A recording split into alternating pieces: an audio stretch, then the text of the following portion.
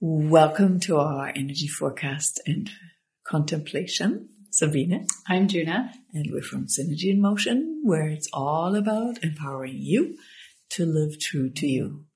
And like every week, we are bringing you a piece of wisdom, something to contemplate, to play with, to explore. And this week is the end of the relationship series and the beginning of something new. And I find it very juicy. Yeah. So we what we're inspired by is human design, gene keys, and the I Ching. And what we've been diving into in the last few days, November 1 to 5, is the 44th gate in human design. And it's called coming to meet or encountering in the original I Ching language. So it is, how do you come to meet someone else? How do you come to meet the other? And it's really fitting, as Sabina said, we're winding down this quarter on duality, bonding, relationships. And it's highlighting, how do you come to meet the other? So Ra Uru Hu, the founder of human design, said about the 44th gate or the 44th hexagram is, the success of any interaction is based on the absence of any preconditions. Say that again. So the success of any interaction is based on the absence of any preconditions.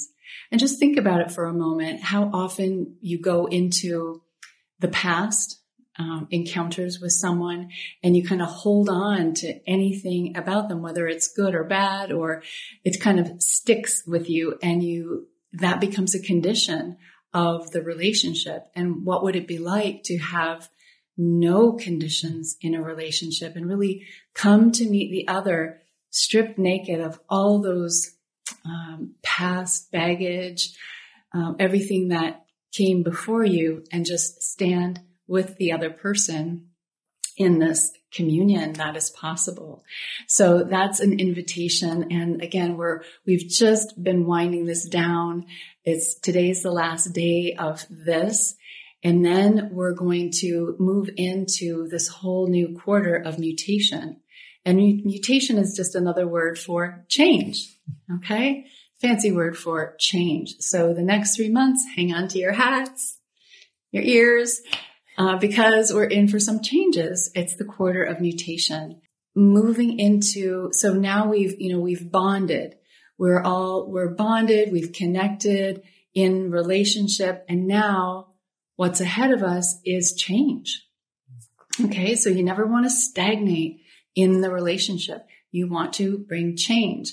And the gate that we're heading into, or the hexagram in the I Ching that we're heading into starting November 6th, is the one. It's called the creative self-expression. It is the one. It is pure yang energy. It is primal creative force. It is the energy of inspiration without any limitation or any boundaries. It is, that explosive, powerful energy of making, creating. And that's what's kicking off this quarter of change. Mm-hmm. So tap into that energy this week. This is my birthday week. This is in my personality sun. And so I am very enlivened by this every time it comes around the wheel. And it's, like the energy of birth, of creation itself. And it's very, very powerful. But what grounds this yang energy is always the yin, the total receptive energy. That just gave me the tingles. So with any creative force, there must be a receptive base for it. So really, we want you to contemplate that this week. Like, what is birthing within you? What wants to come out? What wants to change? What is new that wants to come out? And yet go into that, that container. We talked last week about this vessel. There's a vessel, there's a receptivity that's also available to you this next week as you contemplate this creative energy and might experience it in your own life or see it happening around you. Mm-hmm. And what I find so beautiful is also the flow from the coming to meet, to that creative energy. And when you look at that coming to meet without any preconditions, relationship always starts with ourselves, our own relationship with ourselves. And how often have you expected of yourself something that you're not? Where you thought you have to be someone or something or do something that just didn't feel right, but it was the conditioning of the environment, what is expected. And that really doesn't allow your creative juices, that creativity to flow. It just is then constant struggle. But when we come to a place where we can truly come to meet within ourselves, our different parts, we can also then meet the other from abundance versus lack. And that's what I see in a lot of relationships. They are suffering because we think we have to be something for the other person that we're not, or have to be everything for the other person. And that never works. It always is the beginning of the end. So check in with your relationships, with yourself. Are you coming from lack, thinking you should be something that you're not?